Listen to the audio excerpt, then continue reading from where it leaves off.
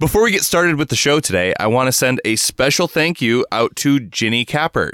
Ginny sent us a very generous donation of $50. If you would like to send a donation to the Messy Studio, go to messystudiopodcast.com and click the donate button. You can donate any amount. And I think that going forward, we're actually going to start thanking everyone for their donations, no matter what the amount. The smaller donations, even just $1 or $2 a month, are very helpful for us as well, and we want to spend some time thanking those people as well.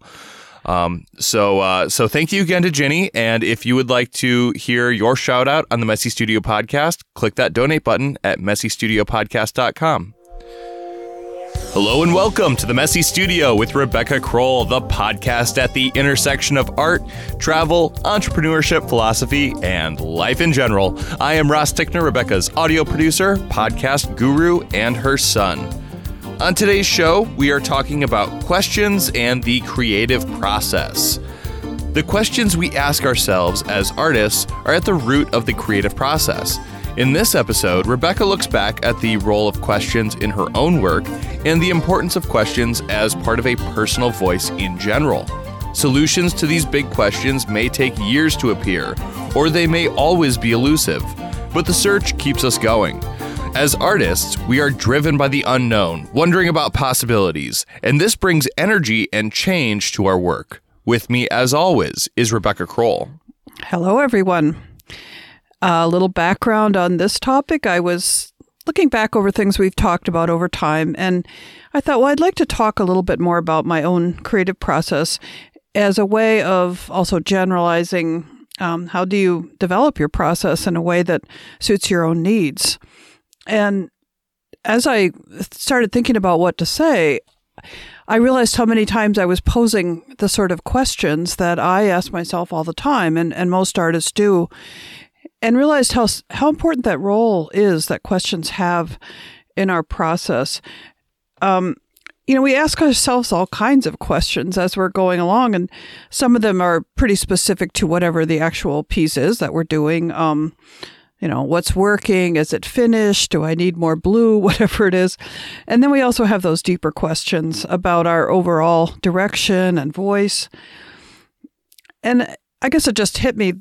This is something that we're so aware of it and yet kind of unaware. So what questions have I asked of my own work and my own process, and what questions might you be asking, or maybe not even consciously asking, but they're in there in your thought process? To me, if we don't ask these questions, the only conclusion I can say is you're totally satisfied with what you're doing if you're not questioning it. And, whoever does that. So it's a very natural process, but shining a little light on that today. And I wanted to start out with some general observations about questions as part of art practice. And one of these is that your own personal development, your process, takes a lot of time and patience to develop. It's sort of an organic unfolding. And during this process, we confront a whole lot of problems and questions. And the answers don't necessarily come easily, as you said in your intro. And oftentimes we are challenged to come up with things because we need something to work. So it's that old cliche of necessity is the mother of invention. These kind of smaller problems that we encounter day to day, there may be sort of a step-by-step process, well, I'll try this, I'll try that. What does it need? The bigger or more conceptual questions, I think, really take some patience and introspection and just knowing that it will take time to be worked out. So sometimes we lie awake at night wondering about what to do or whatever. And a lot of times the answer really is to let it unfold. So the kind of questions that are general to everyone, we have questions about the form of our work. And if you remember earlier podcasts about form and content, form just means the objective, describable aspects of your work. And I realize that by asking questions, what we're really trending towards over time is a sort of economy. We're trying to figure out what works and what doesn't work, and will something work better? And along the way, we take these little side trips and think we'll try this or try that. And I think there's a bit of a tendency to beat ourselves up about whether the fact that not all these things work out. And I know for myself, early on when I started working with cold wax, I acquired a lot of different tools, right? Because I was trying to figure out what would work. How can I push this kind of heavy-bodied oil paint around? And over time, I had kind of a garbage heap, of these things that really didn't work. And I felt a little guilty. I've wasted money and resources acquiring these things, and I would use them to the extent that I could, but at some point they were not useful. And I think there's, try to avoid like guilt over that. It is part of what you have to do to figure things out. Right. The only way to learn is to actually do it, because even no amount of research is going to really tell you what you need to know. Right. Just, somebody else's experience on the internet or something with using this or that tool to create this or that effect, it may not even work that way for you. Yeah. It's same with techniques. And I mean, I guess I kind of like this idea that we're always working towards a pared down version of what we actually need. So we're discarding things that don't work out. Right. And we're always asking. And just because it doesn't work for you doesn't mean that it won't work for somebody else. And I think it's always good to pass things along to other people. True enough, yeah. And that way they don't have to spend that time and money invested into acquiring these things if somebody else that's not useful for them. It's just garbage anyway for what they're doing. And so it's better to just pass that along and say, hey, give this a shot. If it works for you, it didn't work for me. So Right. And I think people do that. People have given me stuff that they said, it didn't work. It would, maybe sometimes it would work for me. And the same with techniques. As I said, you're going to, don't regret learning different things, taking workshops or whatever that didn't turn out to be what you needed. Right. It's part of that constant winnowing, I guess you would say, of what's going to work. It's hard to pass along a technique that doesn't work for you, though. That only really works for tools. That might be true. And, so that was kind of form things. I mean, the other side of form is content, the meaning of things. And again, there's these questions we ask that keep winnowing down. We start with a lot of ideas, and over time we say, is that what's important? And, these kind of questions. Is that really getting to the core of what I want? And we're questioning all the time our particular path. And, that's for myself, I gradually winnowed down that what I was doing had a lot to do with landscape in an abstract sense, and especially the landscape of more wild or remote or rocky places. And then it kind of grew from there. Once I had sort of narrowed it down, I could dig a little deeper, and I started thinking about dualities in the landscape, which is kind of where I'm thinking now, about strength and fragility, or microcosm, macrocosm. And these are things that are going to keep me going. But if I hadn't tried to winnow down what that focus was, I don't think I'd get much deeper. So what kinds of questions are important? I really like what-if questions. What if I try this? What if I try that? I mean, these are very adventurous and exploratory kinds of questions, and based in the idea that there is no one right way, and, intuition is involved and imagination. And I think there's also some kind of more hardcore self-critique questions that get asked along the way, and those are important too. And we did a podcast early on about self-critique. Basically, am I conveying what I want to? Is this piece working? Is this piece finished? And these are a little bit tougher questions, but they're all questions that are general things that people work with. So I thought I'd talk a little more about my own process and what questions came up, and how did I address them?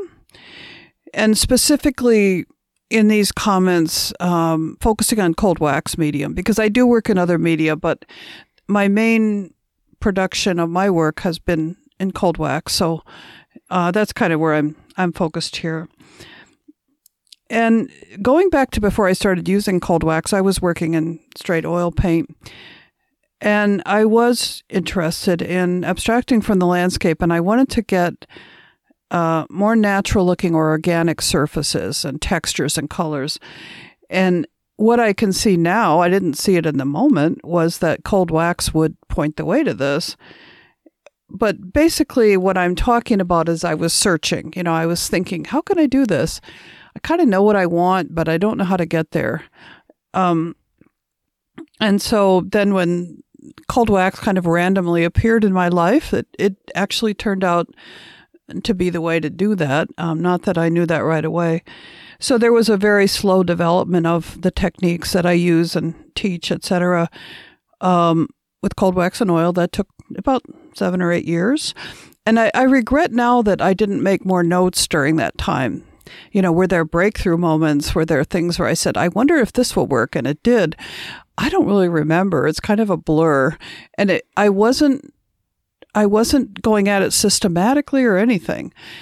At some point, I did start to make notes because people were asking me a lot of questions about it that I knew, or they'd see my work somewhere. But I guess if you're asking yourself a lot of questions and trying to figure something out, it's good to make notes and be a little, I don't know what, scientific about it. I tried this, I tried that. Do you think that would have affected the trajectory of your work if you were making notes and going about it in a little bit more of a systematic way?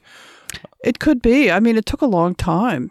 And I think when you make notes, you're much more likely to reread them and say, oh, okay, I forgot that I did that, or, how did I get this particular color, or how did I get this particular texture? Mm-hmm.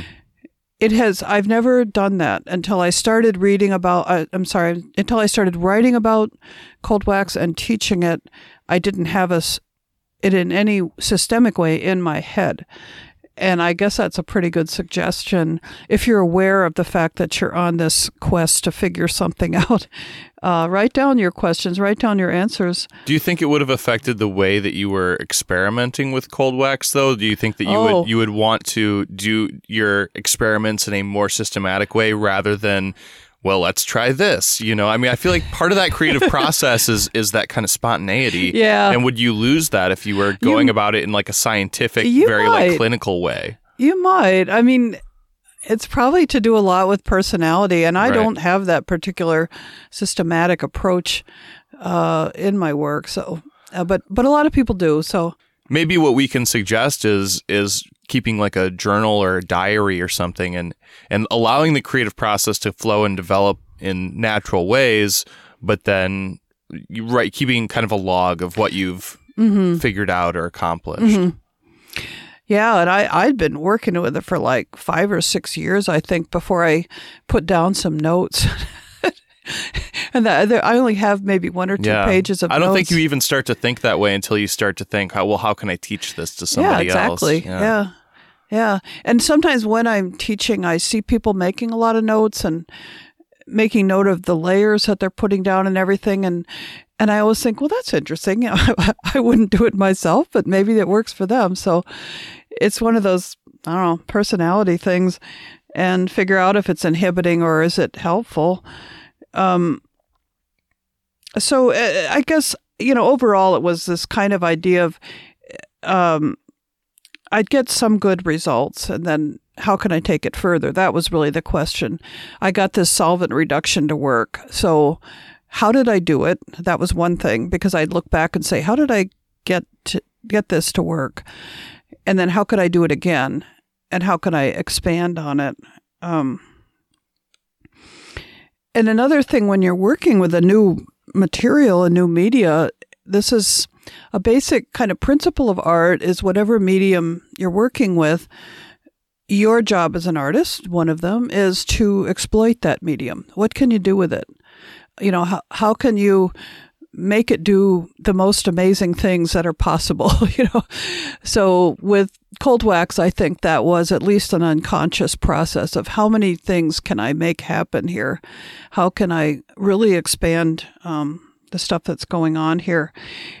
And then also, in that early phase, how do I make these work as paintings? Because I was involved in just creating these beautiful surfaces, and that was really my focus. But a beautiful surface does not alone make a painting. And so they were basically sort of color fields, and I had questions about how do I compose with this idea, because I wasn't to the point of making shapes or definite statements in individual panels. And my answer to that question that evolved was putting these panels side by side in multiple panel arrangements and actually bolting them together. And even that idea evolved. Well, they're sort of not very exciting because they're all 12 by 12 bolted together. So how about if I do 6 by 12 and 12 by 12 and 18 by 12 and, line them all up. And so there was more rhythm and pattern and so on. And that was, opened up some really interesting ideas. And I worked with that for a long time. So I guess speaking now from what I'm doing right now, how questions I'm asking myself now or have in the recent past led to some growth and my direction. I really wanted to get more depth and complexity to my work. So it was like these natural surfaces that I was interested in. And that's what I'd been working on, developing for years. So how can I push that further? How can I really make that exciting? And the idea of layers emerges as a concept. So the way cold wax works is it adds a lot of body to the paint. So you can pile it up in layers and they'll set up fairly quickly if they're not really thick. So that's the idea I'd been working with. And I just started to experiment more with how those layers are going to interact. How can they, what's like contrast became important. If I'm going to put texture in or dig back in, I want the layers underneath to provide enough visual contrast. So it's interesting. I also wondered and experimented with and learned at what stage of dryness things could be done. This cold wax sets up fairly fast, quicker than straight oil, but not nearly as fast as something like acrylic. So I gradually learned through questioning and experimenting what's a good technique to use when it's at this particular point. It's tacky. So what works well there? And that was quite a learning curve there. And so, what new techniques come out of these ideas, these experiments? What can I do with color? And I gradually learned that how to get really subtle color by just slightly varying the hue or the value within one color and making it very rich, adding depth. So the materials I was using, I continually questioned, how are they working? When is it a good time to step away and just leave this thing alone, let it set up? When's a good time to keep pushing it, keep working it wet, see what I could do? And these were all properties that specifically related to the cold wax. And because I didn't have anyone showing or teaching me, I was really trying to figure these things out. And then gradually other concerns. I wanted to know how to bring more structure to the work, how to work with composition and how to create unity in the piece. And early on, I discovered that I wanted to put some layers of color that were continuous colors down early on, 3 or 4 layers that were all the same color, because that would provide color unity. If I scratched in one area and revealed red, I could scratch in another area and I'd get a similar color. And so I also worked with that multiple panel solution, as I mentioned, for a long time, about 10 years. Gradually, more complexity, more interest. But then I came to this point of, okay, I feel like I'm done with those more or less collaged pieces. I have a single panel here. Maybe it's a big panel. How do I compose effectively on this one panel? And a lot of these questions, they get down to setting up a challenge for yourself. You recognize, okay, I've come to this point. I want to move on. And the questions kind of define the challenge. And again, whether you do this consciously or not, it's something that you feel, and on some level, you know that that's what you're doing. And so I had to answer these questions about the single panel approach. And that brought in things like shape, which started out very soft and atmospheric, and gradually my most recent work has had a lot more definite shape, but that's how it evolved. Same with line, that, has changed over time, how I use line. And so, looking at the different visual elements, how does color function in my work? How does value? And there's been so many questions, big and small. How can I get this color to work? What could I mix with this color to get a particular effect? And everybody who paints knows what I'm talking about. It's actually amazing how challenging this is when we spend hours and hours answering our own questions. It's pretty demanding work. Of course, we love it, but it's right. And when you're working in a style that you're not really following in anybody else's footsteps, none of those questions have answers, and it's all just stuff that you have to go through trial and error and experimentation, and and it's a very, very long process, but the reward is something unique. Yeah, and I think getting back to note taking and so on.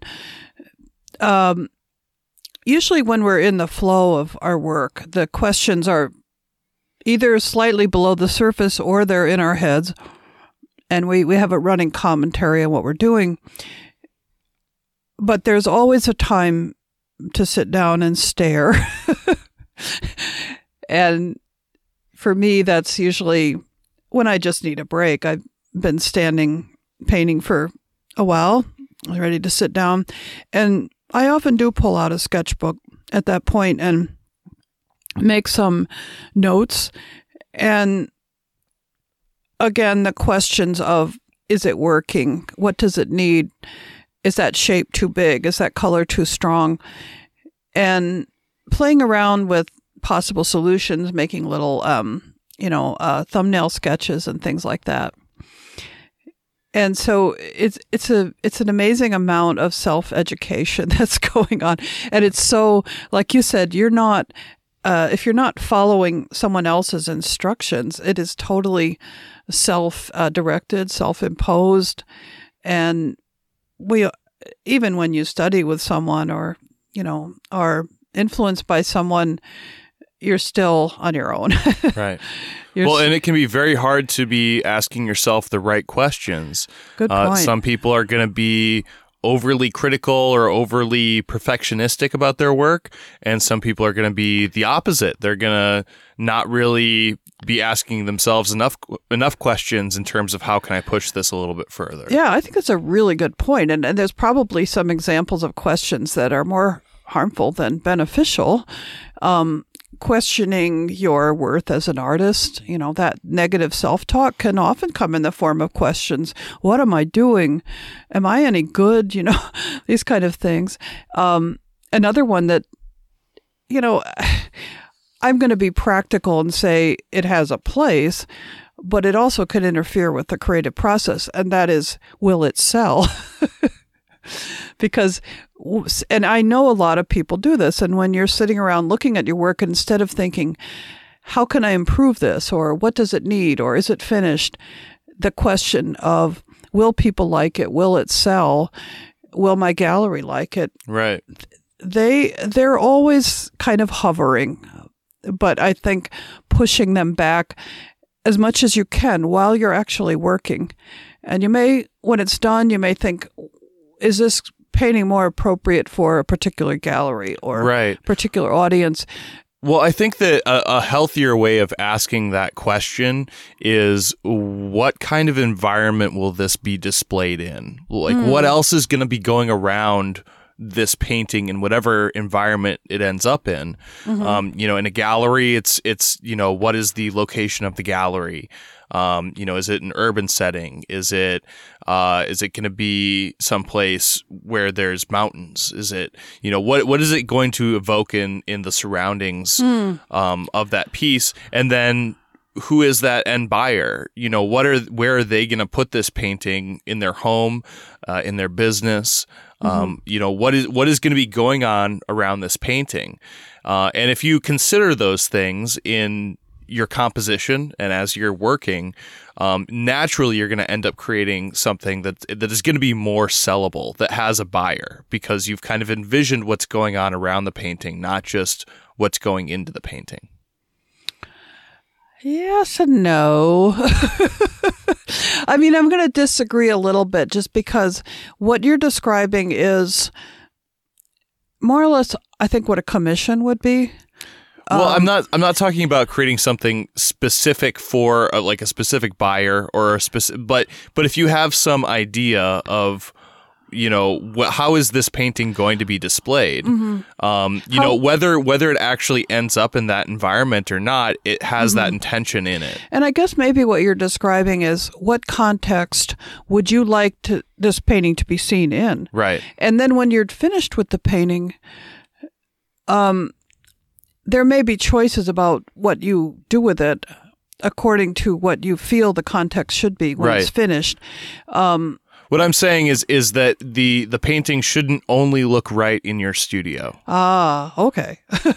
Yeah. And that or in your home, or wherever you would put it if it was your painting. That's something a lot of us lose sight of, for sure. And we have no control over what happens to it when it leaves, but making it as something that will work in various situations is a universal kind of, I don't know, it's sort of bigger picture. Right. idea. And I know that you'll take your paintings and actually move them around and see how they look in different contexts and different light. Mm-hmm. Yeah, that's true. And that's one of those good questions, is how will this look in different lights?